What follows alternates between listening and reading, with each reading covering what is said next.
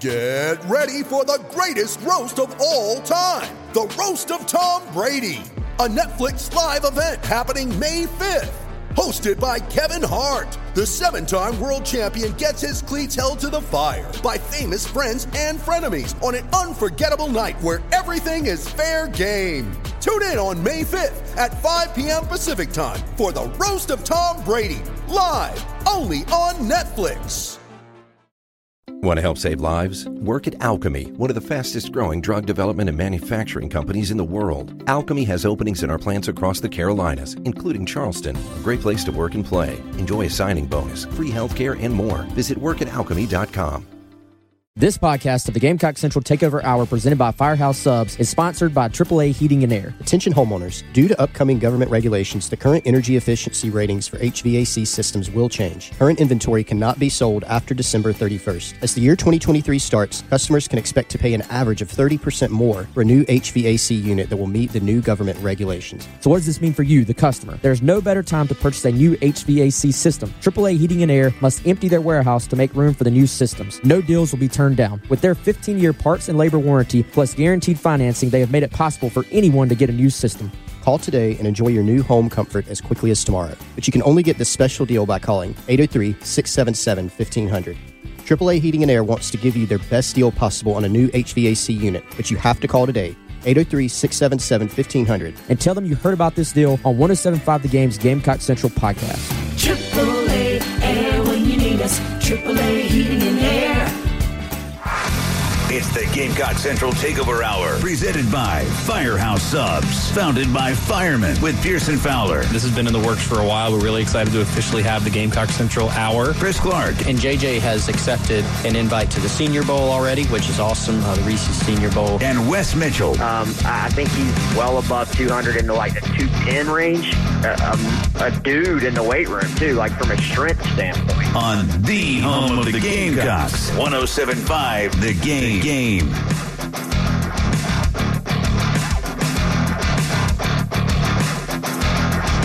minutes after 11 o'clock on a Tuesday morning, it's the Gamecock Central Takeover Hour here on 107.5 The Game. Pearson, Preston, Chris, Wes here with you. Shane Beamer press conference day. He and his staff will be giving their first look ahead to Tennessee. The team already starting to work on the Volunteers. We'll get some final thoughts on the Florida game as well as South Carolina floundered in, well, I'll say 2 of 3 phases of the game. Special teams continue to be exceptional, but we'll continue to give our thoughts on the Carolina-Florida game, sort of a notebook dump, closing the book on Florida, however you want to think about it, and we'll go ahead and keep the Love Chevy phone line and text line open for you all hour here, 803-404-6100. Any more thoughts? I mean, there wasn't even that much. You mentioned yesterday, Chris, it was one of those games where like there's not even that much to say, kind of like the Missouri game. It just kind of is what it is. But is there anything else that's stuck out to you in ruminating on the game for another 24 hours? Not like into the game, like specifics. There really wasn't. I mean, everything for me with that contest, it kind of just like brings it forward to the big picture. You know, I was listening to Heath yesterday afternoon. He was like, I'm going to focus on the big picture mainly because that game kind of is what it is. Mm-hmm. It was what it was.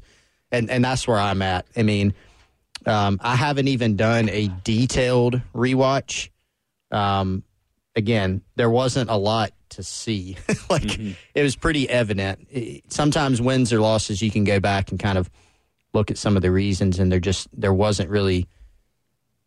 really was nothing positive for South Carolina, particularly when you look on the offensive side of the ball. I've gone back and looked at some individual plays. We were watching them here in the studio yesterday, but it just kind of reinforced a lot of the things that we already thought coming out of the game.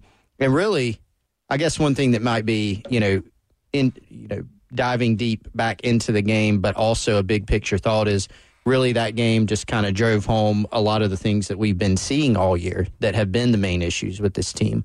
That when they've struggled, they've lost the line of scrimmage. They haven't blocked well on the perimeter. They haven't tackled well. They've misfit gaps. I mean, it was kind of all the things, the little micro things that we've seen from this team that have caused them to struggle all year. We saw kind of all of them in this game, and we saw them amplified. And so the bigger picture takeaway would be that when you bring those things forward and you look at the next two opponents, there's not a reprieve coming in any way. And it makes, I think, Gamecock fans even more concerned about these next two games and how out of hand they could get. Yeah. Well, Preston, can I steal your point from yesterday? I mean, to your point too, Chris, like how different was Shane Beamer's press conference after the Florida game compared to after the Georgia State game? Well, wasn't it all the same talking points? Couldn't really run the football, couldn't contain the run, lost the line of scrimmage, had some special teams plays. Like, it was mostly the same talking points. It was almost directly the same. I wish we could do a side-by-side sort of to see what it is. And for me, that's probably the more discouraging idea, that some of the problems that were at the beginning of the season, either we haven't figured out a way to strategize around them, or we haven't figured out a way to get them corrected. And to me, that's kind of probably the most disappointing overarching idea behind the whole season. Well, Wes, I gave Chris the softball, so let me give you the hardest question that I have today. What area of the game has most improved from week 1 to now week 12? Well, I'm going to dodge your question, but kind of answer it as well, because it's actually almost the direction I was going anyway. I feel like last year, it's always a little bit opponent adjusted, right? Like, yeah, there were some teams that came in, maybe they were struggling at the end of the year, but it certainly felt like South Carolina improved as the year progressed last year and sort of found some things. And I don't think they were a great team by the end of last year, but I think they were a much better team than they were, when they started the year. And it feels like they have regressed in some areas, and it's not just about who they're playing. Sometimes you kind of can confuse those two. It's like, well, you just played a team that's really, really good, and they're going to make a lot of teams look bad. I go back to Vanderbilt not being able to stop the run against those guys, not being able to stop the run against Missouri. I think we knew they were going to struggle to stop the run against Florida, but it's just sort of there's a lot of evidence here that things have not improved. And, offensively, not that the expectation was for them to go put up 45 points on Florida, but there's a huge, vast area of, hey, you did some good things on offense, you just didn't score enough points that separates you from where they were, which was, having to steal a special teams touchdown. So, I think that is the concern, is that overall, I'm sure internally they have players that have gotten better. I'm sure, like, guys have played. I'm sure they could point to specific technique points of, this guy is getting better. I'm not in any way saying guys aren't improving, but I think as a football team, they are, and probably your point, they're having the same issues that they had to start the year, and I think that's scary. And I'll use a word Chris used that I really like, amplify. You said to me yesterday, basically, well, I don't remember exactly how you said it, but your point was these bad matchups are that these teams are better than South Carolina. Well, I think depending on who you're playing, your issues can either be covered up or they can be amplified. And I think against the teams they're going to play the next 2 weeks and against Florida, these issues are definitely amplified. Like Vanderbilt, for example, exposes some of your issues, but then when Vanderbilt is driving down the field, it's third down, their receiver is open, and he drops the pass, and now it's fourth down, and you get a, quote, stop on defense as opposed to it gets executed, and we're going, another first down, another third down conversion for the opponent. So I think the scary thing is that you're playing teams down the stretch. They're going to amplify your issues. I think Florida, there was a stat, I think it was the end of, I don't even know if this is possible. Is it possible that Florida was 10 for their first 10 on third down conversions? Yeah, Missouri was 7 of their first 7, and Florida's a better offensive team than Missouri. Yeah, so. Or 6 of their first 7, maybe. It's like, because Missouri missed the first one and then got that's right. all of them for a stretch there. But yeah, it's, I don't know. I don't really know that there's a whole lot more to add about the game itself, but it's just more that this game continued to sort of confirm what we thought, really on both sides of the ball, unfortunately, for Carolina. For me, on the idea of confirming, it confirmed our worst. Yes. Our worst nightmares, our worst thoughts about the team, the ones that we were trying to fight off in the middle of the night when we, maybe South Carolina can do this. So it confirmed all the really bad things that we thought about the team that maybe you didn't want to say out loud, or maybe you hoped would maybe go away. And I don't think that has happened. Did Wes answer the question, guys? What do y'all think? He didn't answer the question. But as a teacher, I would bring Wes in. I would say, Wes, this is a very thoughtful answer. I'm going to give you a little bit more time to answer the actual question. Okay. There was a point in the season, I think, to be fair, like let's try to be balanced, fair. The answer is probably not really anything offensively or defensively right now. Mm-hmm. I think there was You mean to his question? Yeah, I'm going to try to answer the question. Thank you. Of what they have improved from game one. Mm-hmm. Now, did they improve from game one? Like, did they have better offensive performances? Like, did they improve from game 1 to game 5 and then regress from game 5 to game 10? That's if we're going to try to analyze it that way. It does feel that way. Like, if you take the, and then you even had, you scored 38 against Vandy. There's some teams. Kentucky. Kentucky did not do that. Yeah. Missouri didn't do that.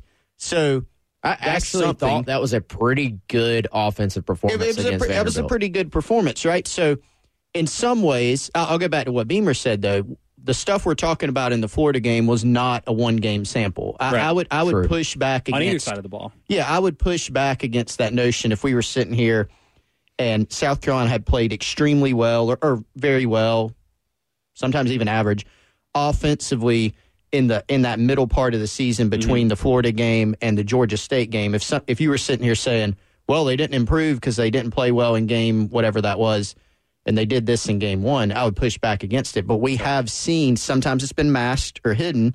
We've seen that in some other games. So there was a point where they were running the football better, for instance.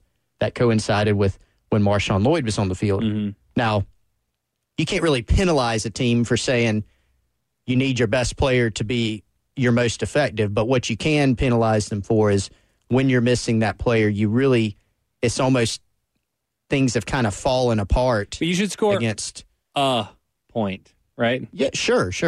And against Vandy, you were able to find some points, and you. Yeah. I think we tried to properly credit after that game. But again, that was a defense that was not very good. Yeah. So, I wasn't planning to do this, but let's go through it. We'll go through it on the other side. 803-404-6100. We'll just go through each position group and try to determine if there has been improvement, if they're the same, or if maybe the group's gotten worse. 803-404-6100. That's the Love Chevy phone line. You can also use the Love Chevy phone line right now to win yourself and somebody that you presumably like a pair of tickets to go see the Tennessee game. It's under the lights. It's a night game. Still fun to see football games. Plus, Jalen Hyatt is a local kid. If you want to watch a local kid have like a 6-7 touchdown performance, you might have an opportunity to do that on Saturday. Be caller number 5 right now, 803-404-6100. If you want front row seats, they're not front row, but if you want front row seats to the Jalen Hyatt show on Saturday, be caller number 5 right now, 803-404-6100, 803-404-6100. Good. The World Tournament of Soccer kicks off next week in Qatar, and to make sure you're up to speed, we present Qatar Kick Around.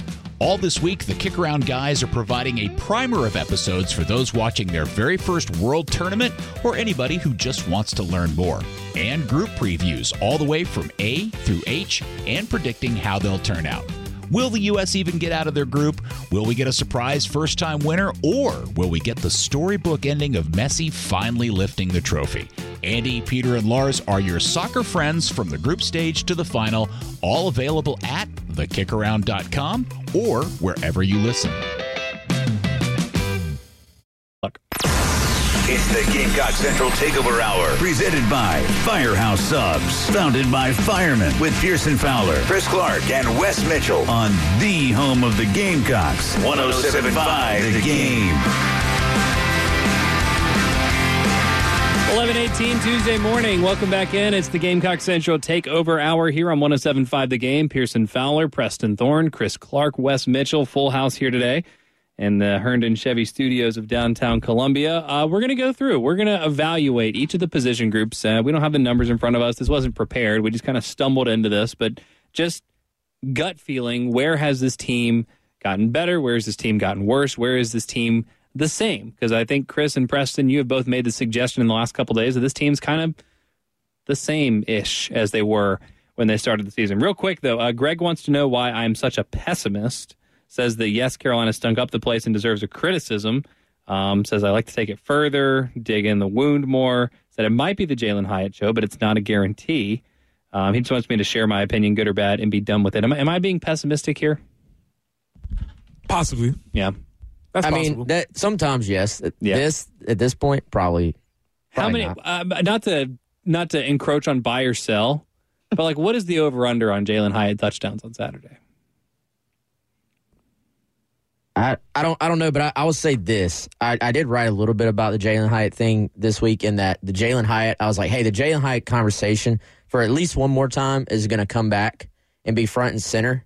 And I feel like, though, there's not really a discussion anymore here, because there are two things that are now facts. One, South Carolina should have offered Jalen Hyatt. Like, it's not a debate anymore. It's not a discussion. That was apparent. That's apparent right now. It was apparent when he was scoring touchdowns at Williams-Brice Stadium as a senior in the state championship game with the Tennessee staff laughing on the Carolina sideline. It should have been apparent before that. So not a discussion. Two, nobody that's going to be on the opposite sideline on Saturday night had anything to do with the decision not to offer him. You don't think Sherrod Green was over there being like, no, don't offer him? He's like, we don't need this guy. But no, seriously, like, nobody on that staff was involved in that decision. Mm-hmm. So I think this is one of those things. Now, from like a Michael Jordan, like, I'm going to find a way to be. Yeah, I was going to say, Jalen probably, I don't know, never met the dude in my life, probably never even seen him in person. He's not going to be like, I'm going to take it easy on him. They weren't the ones that did me wrong. He's like, I'm going to show out in my home stadium, right? Exactly. Like, he wants to go for 15 catches and 15 touchdowns. Yeah. Like, that's, and that's what you do. I think as a competitor, you're going to find your edge. And it's close to home. You want to go play well, but nobody over there actually had anything to do with it. If anything, the guys who made those decisions, they played in Athens a couple weeks ago. Didn't go well, but ooh, I like that. That's true. He was saving all his juice for his Columbia trip. and here's the thing. He'll probably have a big game, but it's not, if I'm Carolina in that room over there right now getting ready for this game, it's not about Jalen Hyatt. It's about, can we find a way to stop all of those guys out on the perimeter when Tennessee spreads you out, stacks their guys up, and throws quick passes back and forth all game. And that makes it even more frustrating for Gamecock fans that, like, the previous staff is like, we didn't offer Jalen Hyatt. Peace out. We're not going to deal with it. Y'all have fun. Yeah, good luck. We'll go to a place where we are equipped to stop it somewhat. Yeah. It's like even more fun. That's salt in the wound right So Shane has to just pregame just say, hey, Jalen, just so you know, man, we would have offered you. Mm-hmm. Just so you know, we're clear, right? We're good? We're cool. Yeah. Are we good? I feel like the number should be 2. Like, mark this down for Friday. Buy or sell. Jalen Hyatt has 2 touchdowns. Because I honestly might sell that. Because Carolina has not given up a ton of explosive plays through the air. Their corners are still pretty good. Not that I think that's a great matchup for Carolina, but I bet, without looking, I bet Carolina's opponents have more explosive runs than passes against the Gamecocks this year. Like, almost certainly. Yeah, I think that's a really safe bet. Don't be surprised, though, if you don't possibly have the exclamation point at the end. Like, if Tennessee's controlling the game, they're about to take their starters out, they see an opportunity. Georgia did it with Oscar Delp. They got him a touchdown late in that game, sort of like, we're going to get you a TD here. Yeah. Even if he doesn't have a massive game, which he probably will have a pretty good game, but even if he doesn't, I wouldn't be shocked at all if they didn't give him, we're going to give you a little hometown touchdown. Yeah. That was tough. Cap it off. Fortunately, I guess, like the touchdown to Delp didn't have as much impact. Kind of jokes on Kirby Smart because everyone had already left the stadium by the time he scored. But it was a good attempt. All right, let's go through offense first because everything's offense first. I'm sorry, Preston. It's just how it is. Of course. Quarterback, and we can just say Spencer Rattler safely. I think has Spencer Rattler gotten better from the Georgia State game to the Florida game, or actually, no, I want to frame this in a very specific way because of what you mentioned, Chris, in terms of like marginal improvements along the way. Is Spencer Rattler a better quarterback today than he was against Georgia State? Let's keep everything brief, and I'll go very quickly. I thought Spencer Rattler made very good decisions in the Georgia State game, and I thought that was his problem. And I think his decision-making has regressed as the season has gone on. Okay. Wes? I'm going to say yes, but yes, he is a little bit better, but it's You're not super convicted about it? No, and it's not as big of a margin as you would hope. It's going to be close. Close, yeah. Yeah. I would agree with Wes. Yeah. Okay. I'm going to say worse. There's some caveats in there, too, but yeah, in keeping with Preston. I'm just thinking he looks markedly less confident in the pocket as a passer now than he did then. So split decision there. Let's go to the running backs. Are South Carolina's running backs better now than they were against Georgia State? Well, one of them's hurt. Marshawn Lloyd, to me, has looked decidedly better from the start of the season to now. The running back room itself, and there's a little bit of a recency bias there because there was no Lloyd the last 2 weeks. Maybe not, but yeah. I think Lloyd is probably the most improved player on the team year over year, and from like the beginning of the year when he was kind of getting settled. Yeah. But again, there's a lot of caveats there too, in that he's kind of feeling his way back from the injury. First time being the guy, workhorse back here. Short answer though is probably, I feel pretty strongly to say yes on that one. Actually, I'd agree. Yeah, kind of incomplete grade, but yes, because of Marshawn. Yeah, when he's on the field. I think this is maybe the second most comfortable yes that I will give in this exercise. And I think when you say incomplete, Chris, not only because Marshawn's hurt, but just because I think the rest of the running backs, it's fair to give them an incomplete grade because Marcus Satterfield and Shane Beamer don't seem interested in running the football with running backs anymore. Well, Christian Beal-Smith also playing hurt, either hurt and missed time or playing hurt. Yeah, we haven't seen Amos. We haven't seen Carroll. So, are we going to grade Jaheim Bell as a running back? No. Okay. Next position? Yeah. Well, hold on. Let's. I want to say this because I wanted to because several people have texted in the last couple of days about the running back. So if we can take a brief detour here, if y'all are okay with that, if y'all will oblige me here, I want to take a brief detour on the running backs. 803-404-6100. We'll blow through the rest of the position groups on both sides of the football. Where has this team improved? Where have they gotten worse? Where are they the same? If you guys have an opinion, we'd love to hear it. 803-404-6100. Want to help save lives? Work at Alchemy, one of the fastest growing drug development and manufacturing companies in the world. Alchemy has openings in our plants across the Carolinas, including Charleston. A great place to work and play. Enjoy a signing bonus, free healthcare, and more. Visit workatalchemy.com. Twitter, at Pearson Fowler, at Coach P Tweets, at Wes Mitchell GC, at GC Chris Clark. It's the Gamecock Central Takeover Hour, presented by Firehouse Subs, founded by firemen with Pearson Fowler, Chris Clark, and Wes Mitchell on the home of the Gamecocks, 107.5 The Game.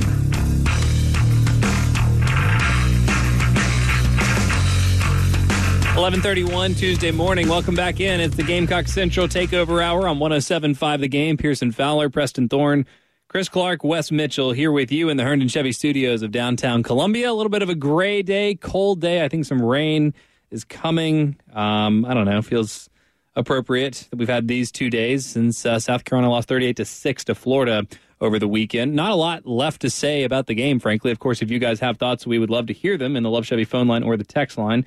But mostly moving on a little more big picture here, a little earlier in the week than we typically do, trying to figure out where Carolina has improved, if they have improved anywhere. We already decided running back, probably a solid plus from where the year started to where they are now, assuming the health of Marshawn Lloyd. But it has unfortunately been a sticking point for Gamecock fans in the last couple weeks that none of the other running backs have gotten any playing time. Those carries have gone to Jaheim Bell. Several people hitting us on the text line to that effect. And Shane Beamer was asked about it in his Sunday teleconference. Just wanted to let you hear his answer about the other running backs and how they're progressing. No, I think they're continuing to compete. I think they're continuing to get better. Obviously, it all goes back to practice, Ben, and how guys perform in practice. And those are guys that we have confidence in that continue to get better. Lavoisier is playing on special teams for us right now. Rashad was on our kickoff team last night. Dante's done some good things for us as well from a special team standpoint. And those guys are quality running backs that continue to get better. But right now we feel like Juju and Jaheim give us the best chance to win football games right now.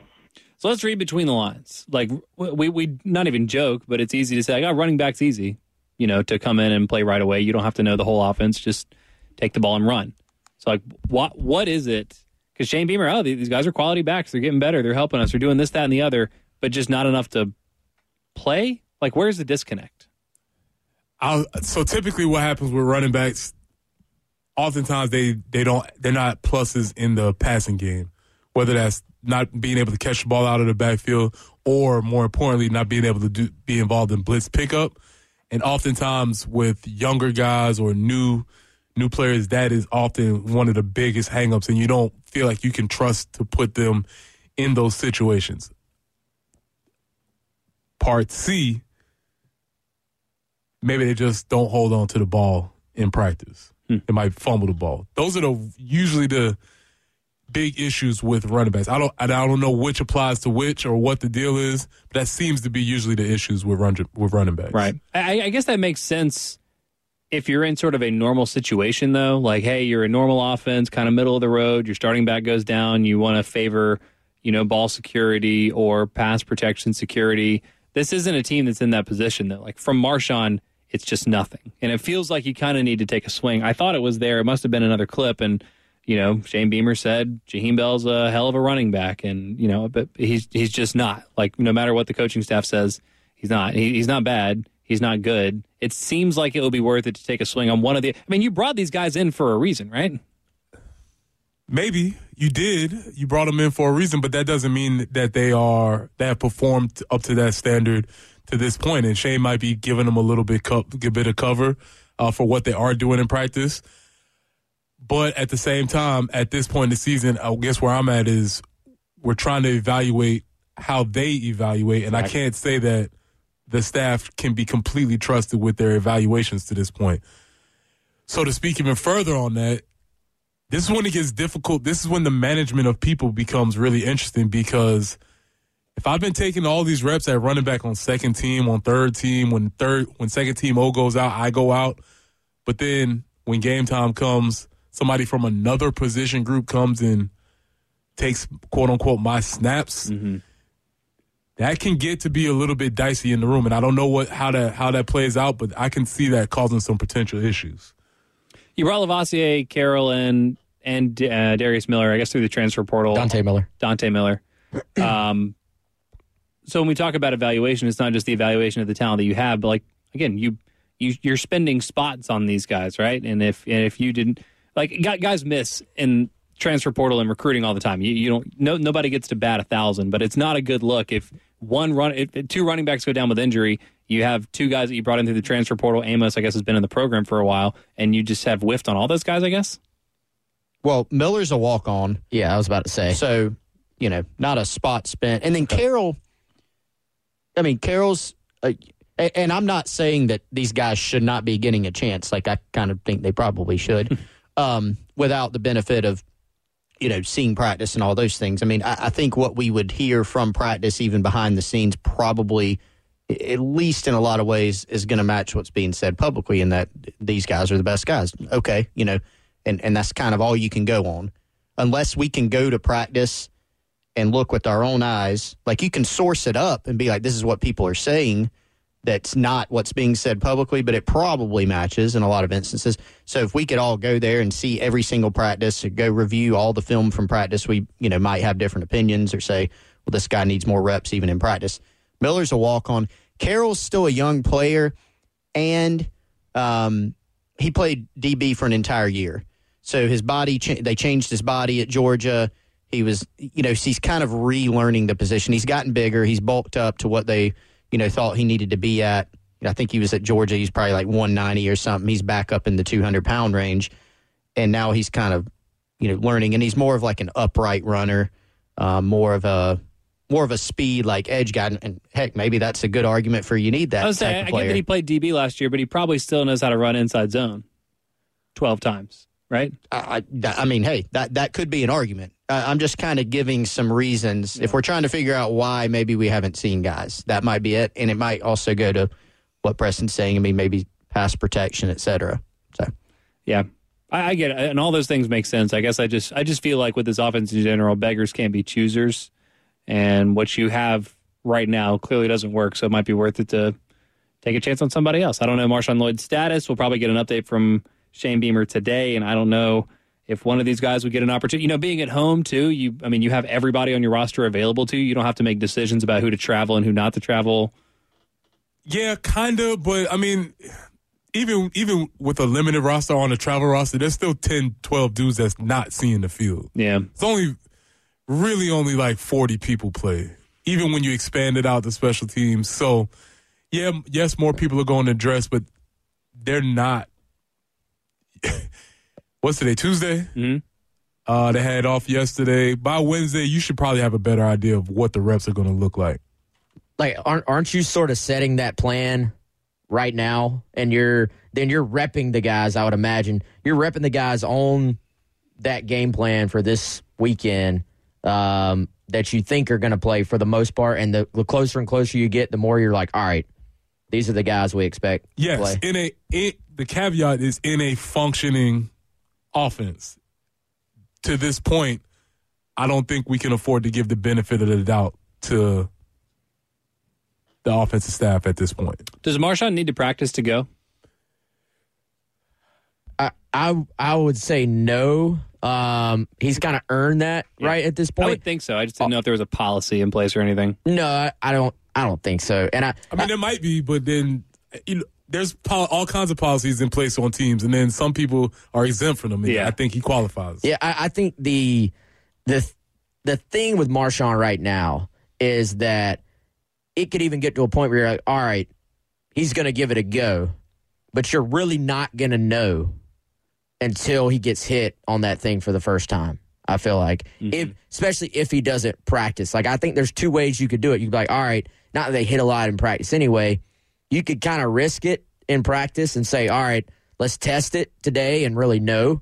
Or you're saying, let's give this thing as much rest as possible leading up to Saturday. But then he may feel great. And then the first time a helmet nudges that spot, might be like, he's back out, So I think there's... I guess regardless, if you're setting the game plan today and you have the reps divvied up by tomorrow, that's fine. That should be opportunities for the other guys that we're talking about right now. But if Marshawn wakes up Saturday and has been visited by an angel of healing and his leg is 100%, he's going to go and you scrap the game plan, correct? Yeah, I think so. Okay. You just better hope that angel got that thing really, really healed up. Mm-hmm. The angel had that magic soccer spray. Chris, you know what I'm talking about? Guys go down and you just sprayed shaving cream on the leg or whatever. The comment I had was going to be not radio friendly. Yeah. You've seen the GIF for where they, we'll talk about it. Yeah, we'll get it there in the break.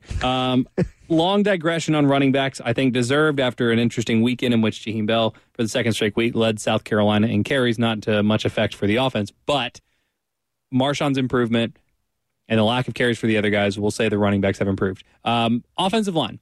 Is South Carolina's offensive line better today than it was September whatever?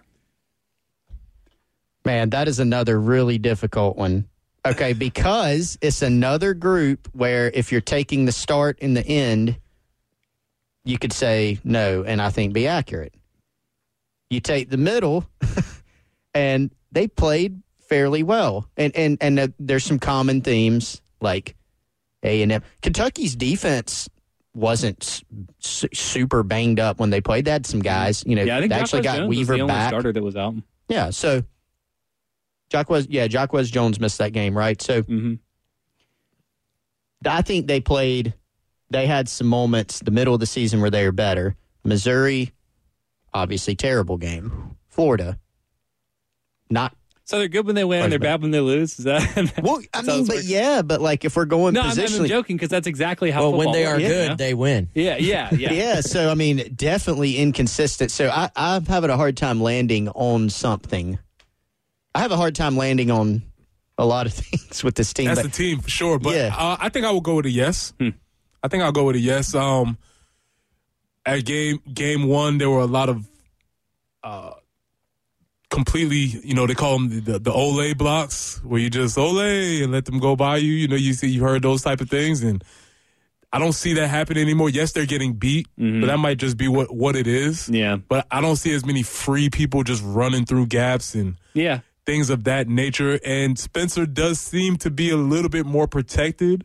As I said, the pro really seems to be better. Running game is hard for me to really evaluate. Seems about the same. That's what I think that's where I would land.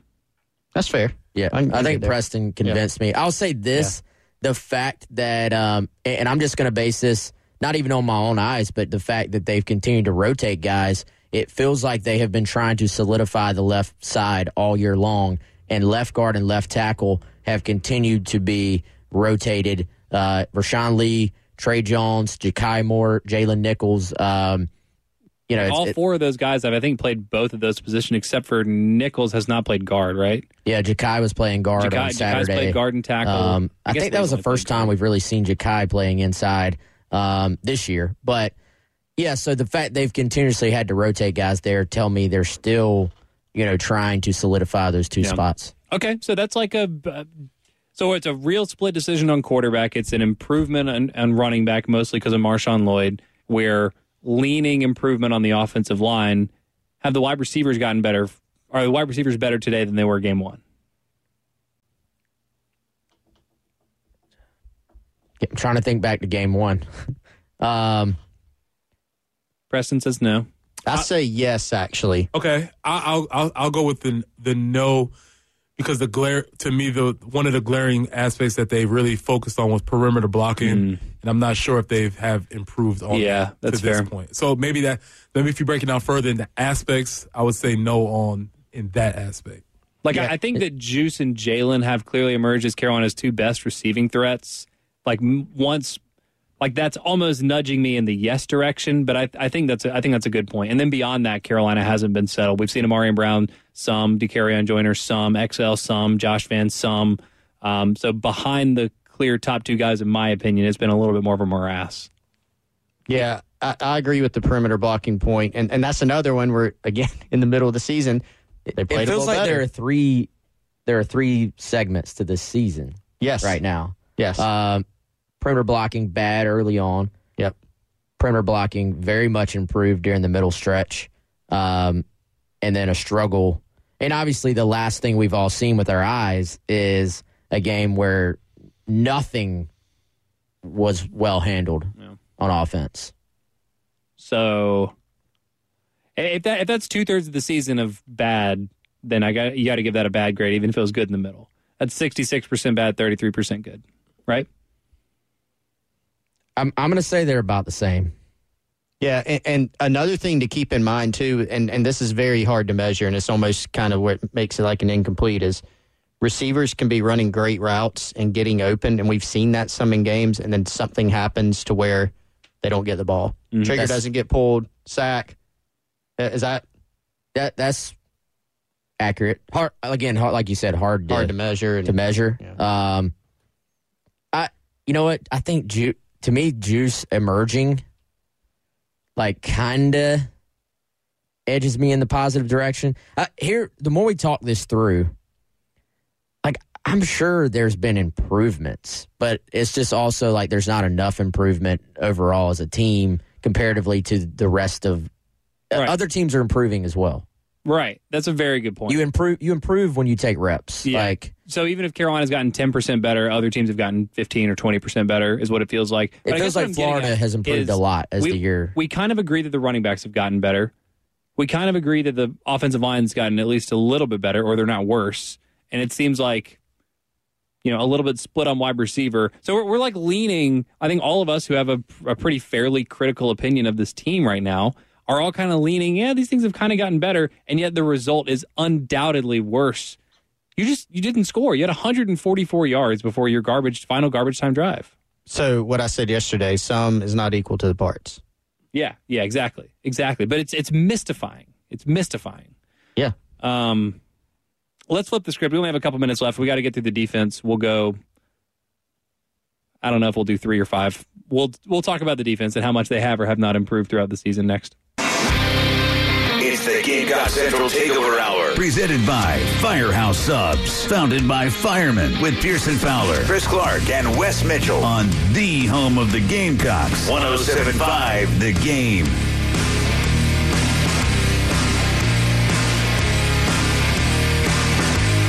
8 minutes in front of noon on a Tuesday morning. Welcome back in. It's the Gamecock Central Takeover Hour. A couple minutes left here. Shane Beamer weekly press conference later, live for you here on 107.5 The Game. His final thoughts on Florida, starting to look ahead to Tennessee, and we're taking sort of a little bit of an evaluation here at the almost finished mark. Where has South Carolina improved? Honestly, like a lot of split decisions. We are, truly split on the quarterback position. Offensive line leaning improved. Running back seems solidly improved, mostly because of Marshawn Lloyd. A little bit up in the air on wide receiver. We can go through probably most of these pretty quickly. Defensive tackles. Let's do all 5. Defensive tackles for South Carolina. Are they better today than they were game 1? No. I'll go with the man who played the position. Full deferral. Yeah. Is that the easiest one? Is that the most glaring lack of improvement? I think so. Okay. One side note, I think Tonka Hemingway has developed individually. Absolutely. I would take that. Yeah. Okay. But I would say from game 1 he wasn't playing. Right. So true. He did not play. So I guess better to have him in there than to not. But for sure. Yeah. End. Definite improvement. With an asterisk by it too. That you're down a starter. You're down a starter, and your guys are playing 85 to 97% of the snaps every single game. Birch has flashed and had some moments. Gilbert Edmond, we tried to talk about him going into the season and like prepare people for, hey, this guy's going to play some snaps and probably be pretty good. Mm-hmm. But he went from not playing at all last year and to probably, hey, you're going to get 20, 25 snaps out of him to now he's playing 70. Mm-hmm. And he's playing pretty well, all things being. Maybe he should have been playing more anyway. Wes? Yeah, slight improvement at edge. Linebacker? No. DB? Yes. Corner? I'll say yes. Yeah. Safety? Yes. Yes. Yeah.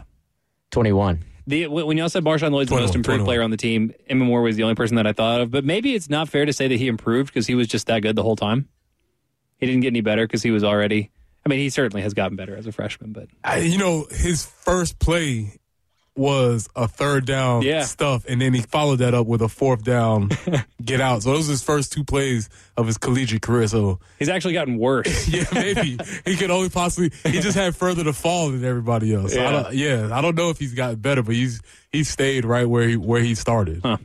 But DQ Smith has been a pleasant surprise. Yeah. I think for everybody, at least from the outside. Looking in, especially a guy that switched positions and sort of has taken on a new role as the not to be cliche, but the quarterback of the defense back there. So that's been good for him for sure. It has probably been not talked about enough how impressive that is that DQ comes in as a quarterback, didn't go through spring practice, and then is sort of just thrown into the fire and has stepped up big time for them. So I think you have 2 guys there that you're in Emamori and DQ. They're probably like future building blocks, I feel like, of this defense. Like you're going to possibly build the defense around these guys. And I think some interesting decisions, not to go too big picture, interesting decisions for where you should play those guys moving forward after this season, I think. I think that's a really interesting discussion that probably will be had, but to the DQ point, as I texted the group when I saw he was a civil engineering major as a freshman, only special people take on that challenge, even if you don't even make it through the program. But to have the audacity to say, you know what, I'm going to be, that's what I want to do.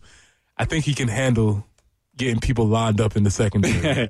So he's okay back there. It's been good early returns. This wasn't really the plan for today. This has been instructive, although I'm still not exactly sure what we learned other than just confirmation of Chris's the whole is less than the sum of the parts right now, unfortunately. I don't know. Maybe I'll have some big picture takeaway for you guys tomorrow, but we are out of time here. Appreciate you indulging us in that exercise. Hope you enjoyed it. Hope you enjoyed the show. Thanks so much for listening. As always, we'll be back tomorrow, and the halftime show is coming up next.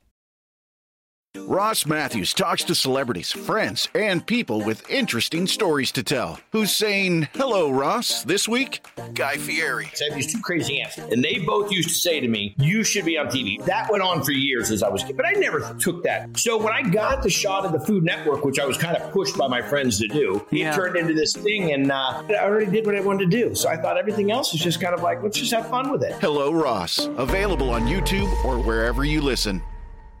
With Lucky Land Slots, you can get lucky just about anywhere. Dearly beloved, we are gathered here today to... Has anyone seen the bride and groom? Sorry, we're here. We were getting lucky in the limo and we lost track of time. No, Lucky Land Casino, with cash prizes that add up quicker than a guest registry. In that case, I pronounce you lucky. Play for free at LuckyLandSlots.com. Daily bonuses are waiting. No purchase necessary. Void where prohibited by law. 18+. Terms and conditions apply. See website for details.